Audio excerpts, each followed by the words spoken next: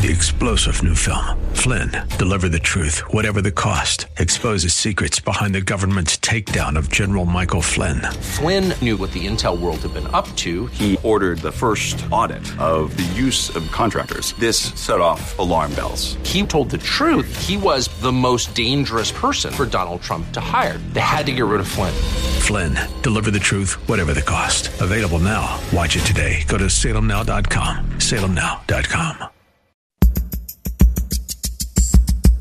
And now back to Lifeline with Craig Roberts. Back to our conversation. Okay, here's the big question for you, parents. And that is simply this. Do your kids tend to get the most attention when they're in trouble? And what are you doing the rest of the time?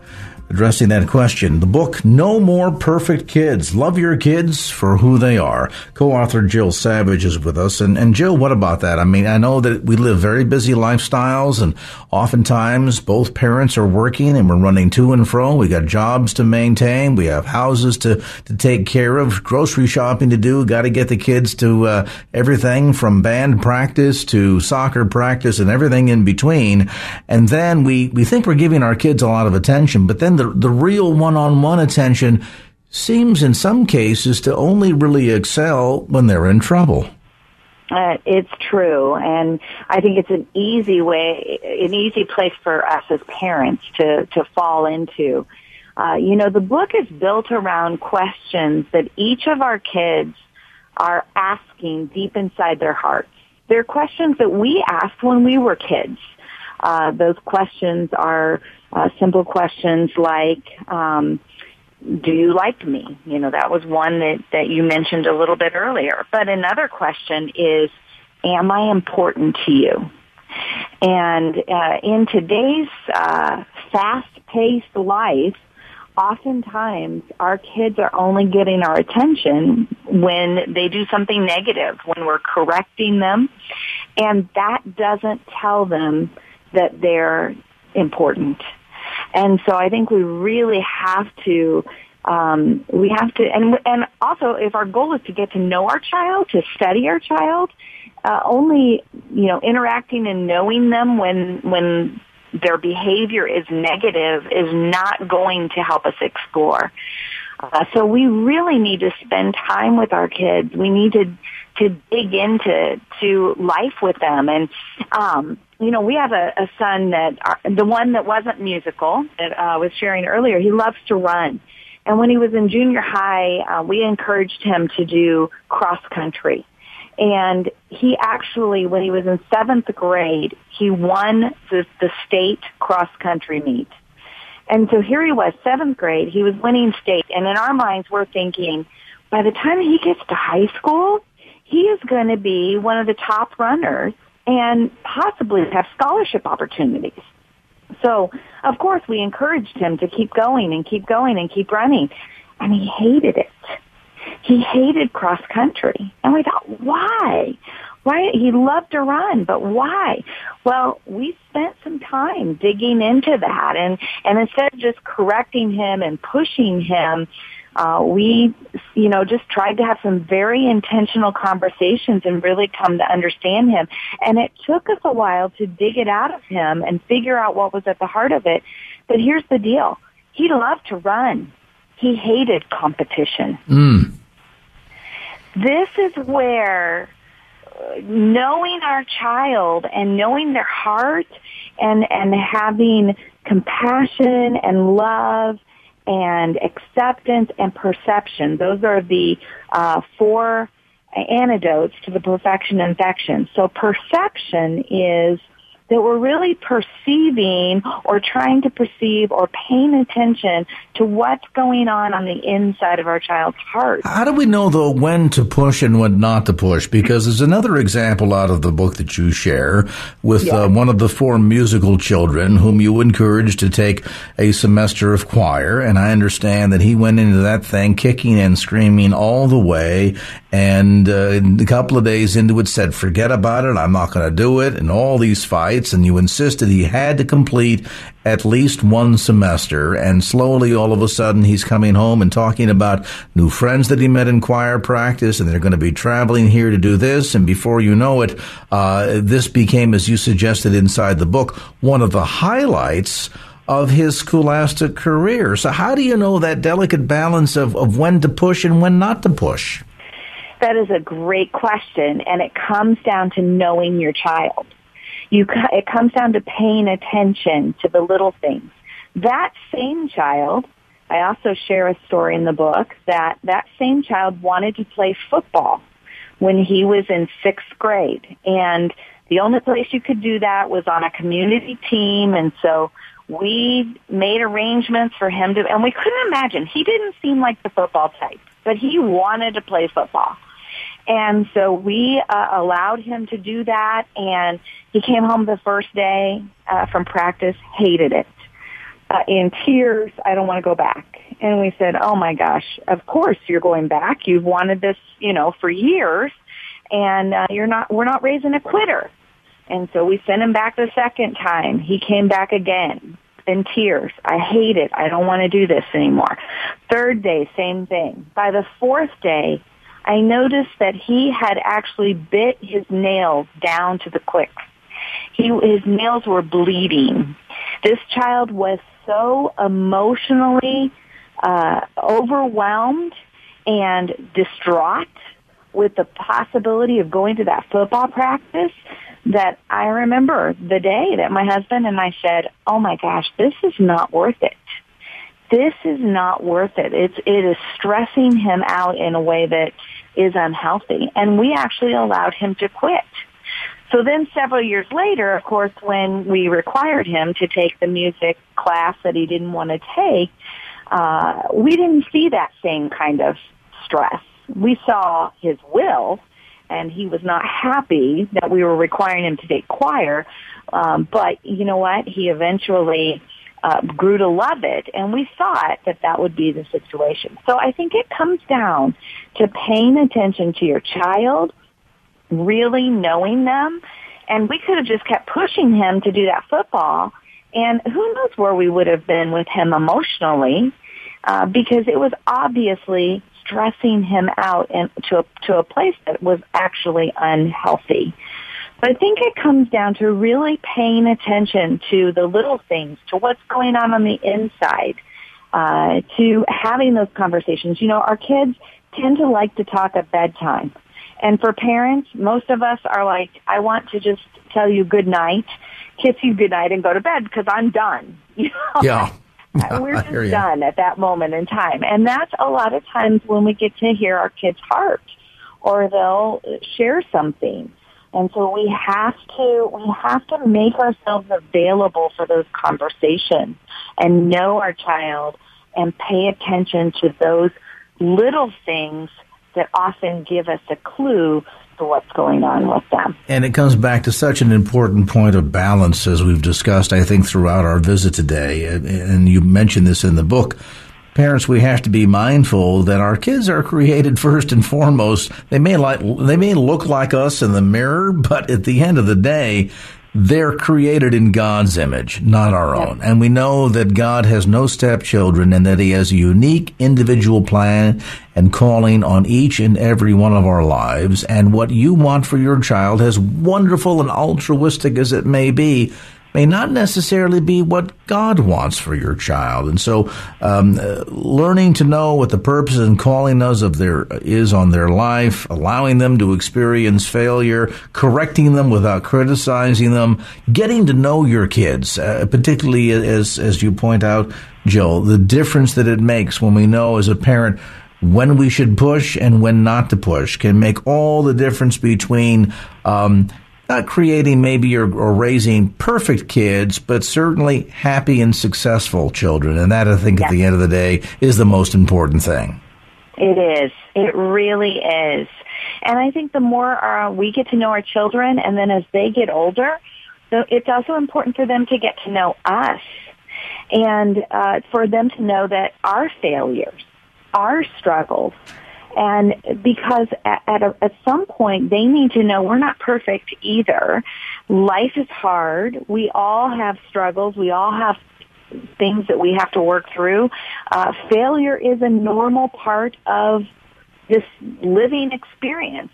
And so the more we help our kids know that those are normal things in their life because they're normal things in our life, that also gives them permission to not try to be perfect, but to embrace what I call the perfecting process that God has all of us in.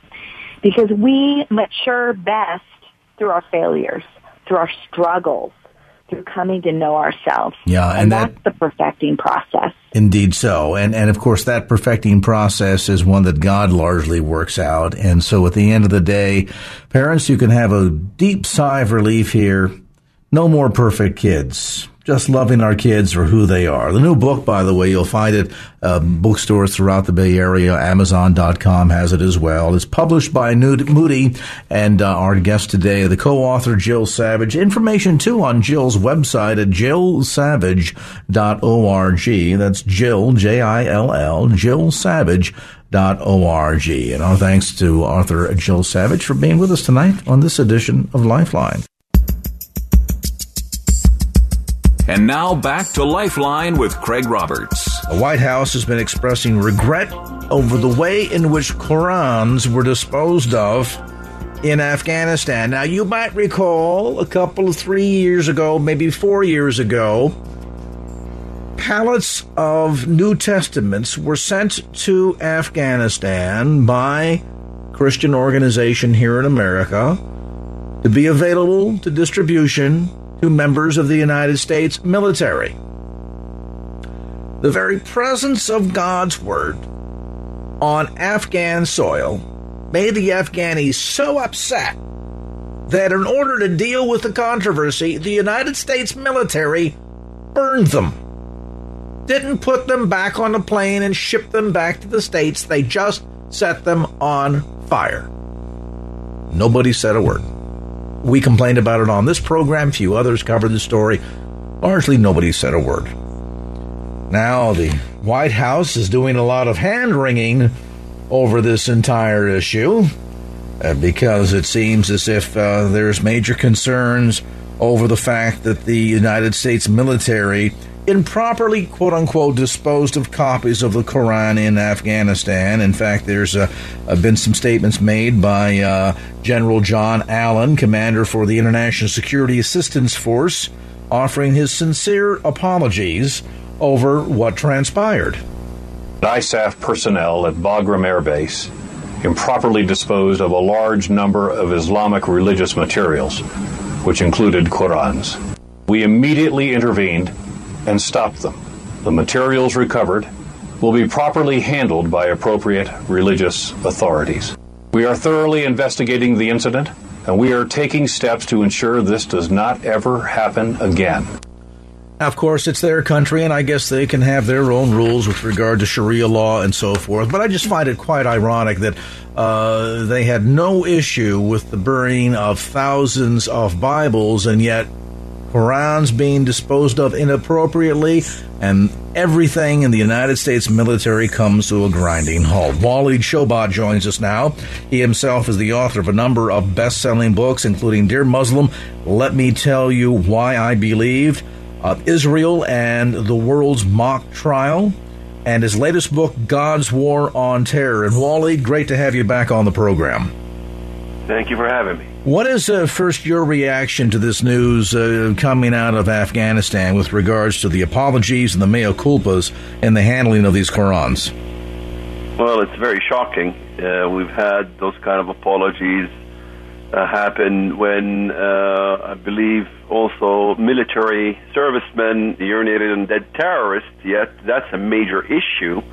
Yet the killing of Americans, or even the invitation of the Prime Minister of Transportation of Iraq, who was involved in the Khobar Tower massacres, killing American servicemen, he's welcome to the White House. You know, those kind of things is beginning to show the American people that there is a double standard here. in which the Obama administration suppresses the issues that relate to the American people's rights to investigate even the 9/11 issues, in which Judge Daniels, a federal judge in the Havlish case, discovered that Iran is involved in 9/11, in which agents of the Iranian regime, like Hadi al-Amri, visits the White House, and of course the president sends back, I guess, our troops as a Christmas present, yet ignoring those issues of persecution of Christians globally in Egypt, in Iraq, in much of the Muslim world, in which, let's face it, I mean, there is thousands of cases in which Islamists burned Bibles, even in historical recent times, and even back to the Damour massacre in Lebanon, in which they used them for toilet paper. They used Bibles for toilet paper. Let's not forget the destruction of holy sites, even in Israel. Nothing was done by our administration, in which even Joseph's tomb was desecrated and Torah scrolls were defecated on, and things that is very difficult to describe on the program. Instead of addressing the major issues that we have, in which the Muslim Brotherhood in Egypt are advancing through deception. That's a subject we'd love to discuss on your show, in which they use what is called muruna to twist the Sharia laws itself and permit Muslims from carrying out all kinds of evil activities. Well, let's talk about what's going on there, since you brought it up. We all know, of course, 30 years ago, the assassination of Anwar Sadat, largely because he dared to enter into a peace agreement with the nation of Israel. For the course of the following 30 years, Hosni Mubarak, granted while somewhat favorable or friendly with the West, nevertheless, was a totalitarian leader. He eventually gets ousted, as we know, during the so-called Arab Spring, and this is applauded much by the administration, that we see the deposing of this dictator and the idea of true democracy now coming to Egypt, and yet instead what we've really seen is the overtaking of that nation by the Islamists. We've seen better than 80% elected to the parliament there. It is just within the last several weeks, for example, there in Egypt, that some 3,000 Coptic Christians were driven from their homes and villages, businesses burned down, churches burned down, and yet the international media, let alone the administration, has nothing to say about this. Nothing whatsoever. In fact, the general guide of the Egyptian Muslim Brotherhood, Muhammad Badi', who laid out his vision for the post-revolutionary era in Egypt, while revealing aspects of the strategy to his followers, showed a great deal of how to combat secularism. In fact, they're reversing secularism in Egypt. In fact, I quote him verbatim. It was translated from the Arabic. He says, "Do not fight in the ways of the world, because they are overpowering, but try to overcome and use them, change their course, and pit some of them against the other." It's a master scheme of reversing secularism in Egypt and advancing Islamist cause, and saying that the Muslims now need to kind of join in with secularists in order to pit people against each other and change the course of the situation in Egypt. When Badi' says to overcome and use the ways of the world, he is instructing Muslims worldwide on how to overcome Western secularism. It was precisely this purpose for which the Muslim Brotherhood advanced a new doctrine called Muruna, M-U-R-U-N-A, which Americans and Westerners fairly are accustomed to. It was prescribed by Sheikh Yusuf al-Qaradawi, the main Muslim Brotherhood intellect, and what its goal is to basically sanction all Islamic prohibitions. In other words, we're talking about Sharia laws. Despite the Sharia laws is really in contrary to our constitution, now certain Sharia laws that basically protects human beings for surviving, or protects, or even prohibits Muslims in working in banks, are all permitted. Now, the Muslim Brotherhood has an injunction to allow the killing of even Muslims in Western countries. If they are shielded by Western society, it's okay. As long as you kill the Americans, you kill the Muslims in the process, that's fine. I could go through all kinds of documents and all kinds of issues here, but Americans need to begin to understand the deception factor that the Muslim Brotherhood is applying with Maruna, in which they reverse all laws, even in Sharia, to permit the Muslims from carrying out evil acts. In fact, I could give the quotes to show what this plan is all about. Let me have you pause at that point. I want to have you share that, if you would, Waleed, but do so uninterrupted. So let's do this. Let's get an update on traffic real quick here. Get a look at some headline news. We'll come back to more of our conversation. Waleed Shoebat, my guest, as we're talking about the deception plan underway in Egypt. And I tell you, we got a lot to be concerned about, folks. And now back to Lifeline with Craig Roberts. All right, welcome back to our conversation. Waleed Shoebat, my guest. Waleed, if you're not familiar with his work in ministry, is a former Palestinian terrorist and joins us now as we're talking about what's been going on with the changes since the fall of the Mubarak regime in Egypt last year. There have been so much hope of the so-called Arab Spring, but yet, as we've seen, nation after nation in that region, Tunisia and Libya and Egypt and so on, fall, we're beginning to find out that this Arab Spring is turning into the Islamic winter. Talk a bit about what you were sharing just before the break, Waleed, and that is this tactic that's being used by the Muslim Brotherhood that has gained so much power, almost 75 to 80% of the seats in the Egyptian parliament now under their control. What exactly are they up to right now, and what's going on with the changes in relationship to Sharia law there? Well, it is actually a tactic titled Maruna. M like Mary, U-R-U-N-A.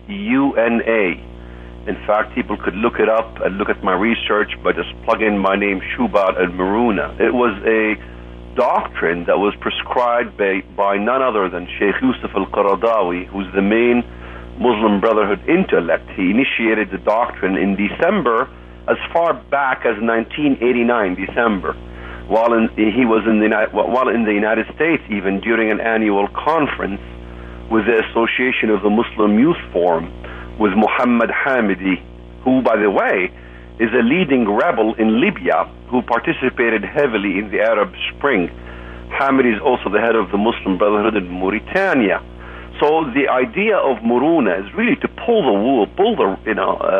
deceive the West in talking about this whole idea of Arab Spring and all of these things, when in fact it is an Islamic Spring, and the doctrine really aspires for deception against the West.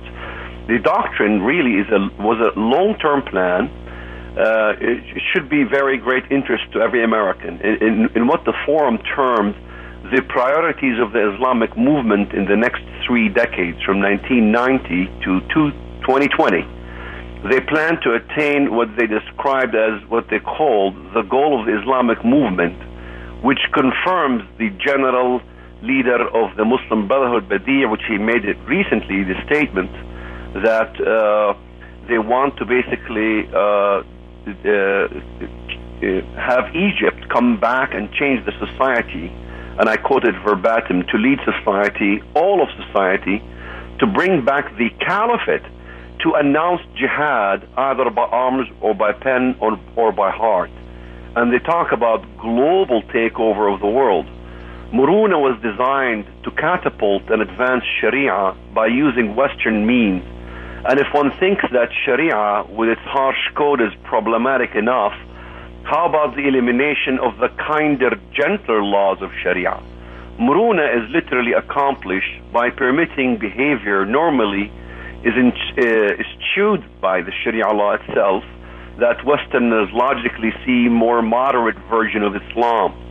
When such prohibitions are suddenly permitted, you begin to see a change in the Muslim world. Westerners, in fact, are being deceived. Muruna is about going to great lengths to gain interest through a much deeper level of deception, while simultaneously lowering the guard and gaining the support of what they call the infidels.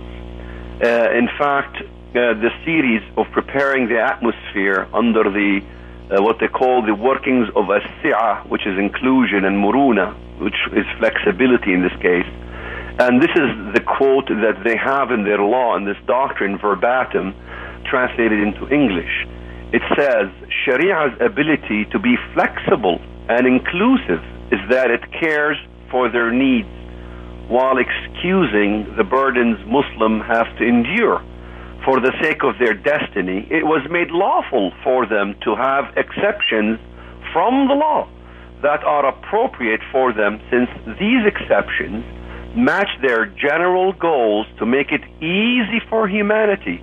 By removing the chains of Sharia law, they were made to adhere in previous Sharia rulings. In other words, let's make null and void Sharia laws that prohibits the Muslim from doing certain things, by befriending the unbelievers, working in banking.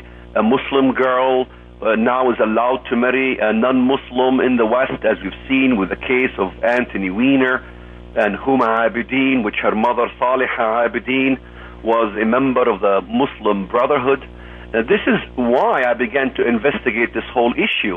That story then raised a red flag. How could it be possible that Sheikh Yusuf al-Qaradawi of the Muslim Brotherhood allows such a marriage when in Islam it's prohibited? In fact, it mandates the death penalty. So the West in this case sees, wow, look, the Muslim Brotherhood has moderated, when nothing of the such. It is really a ruse in order to basically put spies in the West. This is really infiltration, what we're talking about here, then. Exactly what it is. In fact, it's infiltration to the point that all the Islamic injunctions, all the prohibitions have been made to be sanctified.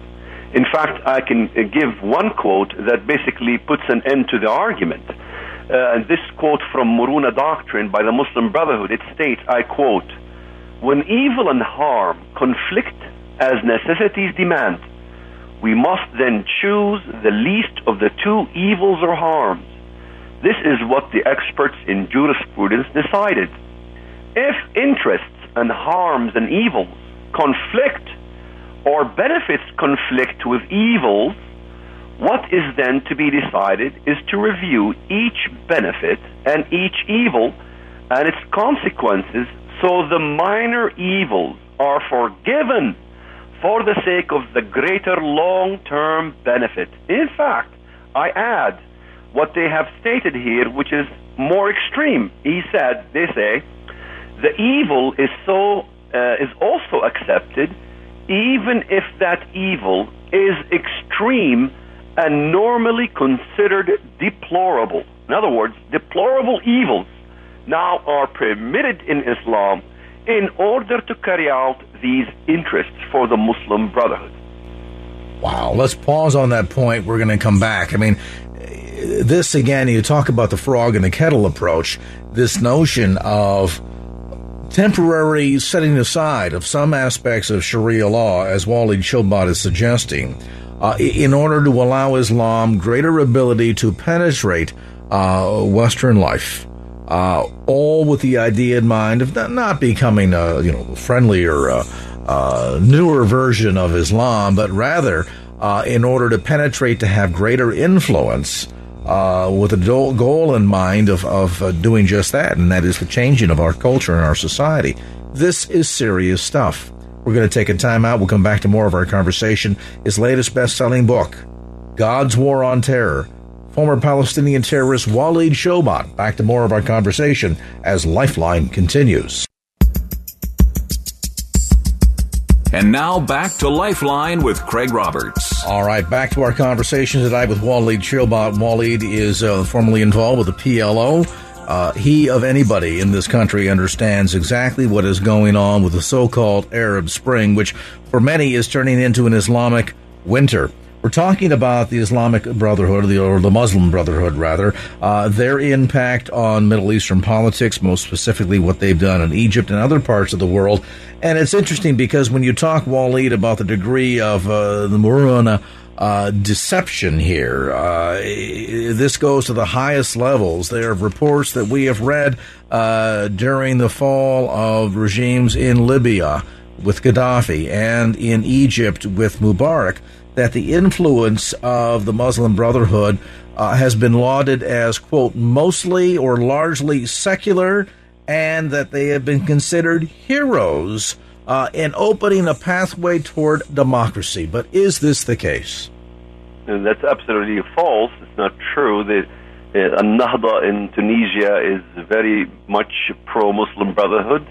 In fact, in all these countries, they're talking about advancing towards Jerusalem, which has nothing to do with any Arab Spring. The idea is to topple all Arab regimes and do away with nationalism altogether for the sake of an Islamic utopia. All the statements coming out of all the Middle Eastern countries that toppled their regimes, they're talking about advancing Sharia law. They're talking about a utopian conquest of Islam. In fact, many who are astute to Islamic lying, I'm sure you've heard of the term taqiyya, which allows Islamists to lie, but this is much greater. With Muruna and the Muslim Brotherhood and advancement of what's happening in the Arab Spring, what was once forbidden by Sharia, from major crimes like Muslims killing Muslims to issues of interest banking that include alliances with infidels, was made temporarily now lawful by Muruna. In fact, I give the exact quote. The Muruna doctrine states, it is permissible then to have alliances with powers that are non-Muslim. They ask the question, can Muslims work in banks that practice usury? For the young Muslims, they should not leave their jobs in banks and insurance agencies, despite that their work is evil, since their experience in these agencies would gain experience for what would benefit the Muslim commerce. Whoever examines the issues in the light of the doctrine of a balance, that is Muruna, would find that entry into these arenas is not merely a project, but a preference and a duty. In other words, it is really asking all Muslim communities to infiltrate the West, to infiltrate the banking systems. In fact, even the issues when it comes to the right to life, the individual right to life, can be eliminated under this new law. Under the section titled The Necessities of the Group, Qaradawi explains that, and I quote, as Sharia considers the individual needs, it permits many prohibitions and considers the necessities of the community. Qaradawi is not short of examples and even commands the killing of Muslims whom the unbelievers use as shields, since leaving these unbelievers is a danger to the Muslims. So it is permissible to kill these unbelievers, even if they killed Muslims in the process. So death, mayhem, and even prostitution is sanctioned by the Muslim Brotherhood. In fact, that's a topic that it will open the Western eyes about sanctioning prostitution, because even in Iran, when they sanction the idea of pleasure marriage, I'm sure you've heard of pleasure marriages in Iran, but how many Americans are familiar with misyar marriage, in which middlemen can seal deals with Muslim male clients in order to obtain a Muslim woman under a contract called marriage contract for simply giving sexual services. In fact, you can access it yourself on the internet. For internet-savvy travelers, there are countless websites like Misyar Online, MESIAR Online, one word, that allow men to arrange these marriages globally, including in the United States, from the comfort of their hotel rooms, in order to basically bring these women for their pleasure marriages. And it's not really a marriage, because the prostitution document says it's a marriage document. Misyar, in fact, was made legal in Saudi Arabia and Egypt. Made legal, sanctioned. It is law now in Egypt and Saudi Arabia to commit these acts of whoredom. Sunnis who approve Misyar condemn, of course, the Shiites for mut'ah, yet they have the same things. What the West needs to understand is that all these things about the Shiites with taqiyya, lying to the enemy, or pleasure marriages are same, sanctioned in the Sunni world as well and made lawful in the Sunni world. And in the end, all of this comes down to the matter of deception for the purpose of infiltration. And once they're able to penetrate, Waleed, what becomes the agenda then? Well, the agenda, we've seen it. The penetration already happened, you know. It's been going on for many years. You have Rashad Hussain, who writes the speech for President Obama. I mean, Americans ought to wake up. I look at the Arabic language, and I see interview between Rashad Hussain, the speechwriter of President Obama, and when he made the speech in Egypt, I could see the interview in Al-Ahram newspaper in Arabic language, in which the editor is asking him, when is the time that you will intervene in the issues of nuclear issues with Iran and so on and so forth. And, of course, Rashad Hussain, the speechwriter of President Obama, says that I will intervene when the time is right. It's all about timing. It's all about when they gain the foothold in the West. By the time they fight people like me and you and all these people who begin to expose the issues, you could see much of the media talking about anti-Semitism, not that there is racism against Jews, but anti-Semitism has been coined to talk about racism with Muslims when, in fact, there is no such thing. Look, America is a country that talks about racism more than any other country in the world. Yet the United States exercises the least amount of racism than any other country in the world. How does a Muslim make the argument that America commits racism against Muslims when the majority of racism that still exists, even in this country, is against Jews? So, you know, this is part of the deception. They want to also put in code laws that basically prohibits the freedom of speech in America, in which the Organization of Islamic Council mandated the trial of anyone who says anything against Islam or even critiques Islam to basically even face trial in the Middle East. So if that happens, that means people like myself and even your own program will be under scrutiny and our freedoms are gone. So all our forefathers, what they bled and fought for, is for nil. And this is what the goal is, to take away the freedom of Americans and begin the process of the Islamization of the world. Of course, we know that it's taking place literally right underneath our noses. Get more information, by the way, online at Waleed's website, Shobat. It's SHOEBAT, Shobat.com. His latest book is entitled God's War on Terror. Information again on the website at Shobat.com or through Amazon.com. And Waleed, always a delight and an education to have you with us, brother. We appreciate your time today. Well, that's going to do it for this edition of Lifeline. Thanks so much for being with us. And if there was anything you heard on today's show that you'd like to hear again or share with a friend, grab a copy of the Lifeline podcast. Simply log on to KFAX.com. That's KFAX.com for the Lifeline podcast. Our producer is Wanda Sanchez. I'm Craig Roberts. Till next time round, remember, just don't keep the faith. Get out there and share it and make it a great evening. So long. Opinions expressed in the preceding program do not necessarily represent the views of the ownership, staff, or management of KFAX. Copyright Salem Communications, all rights reserved.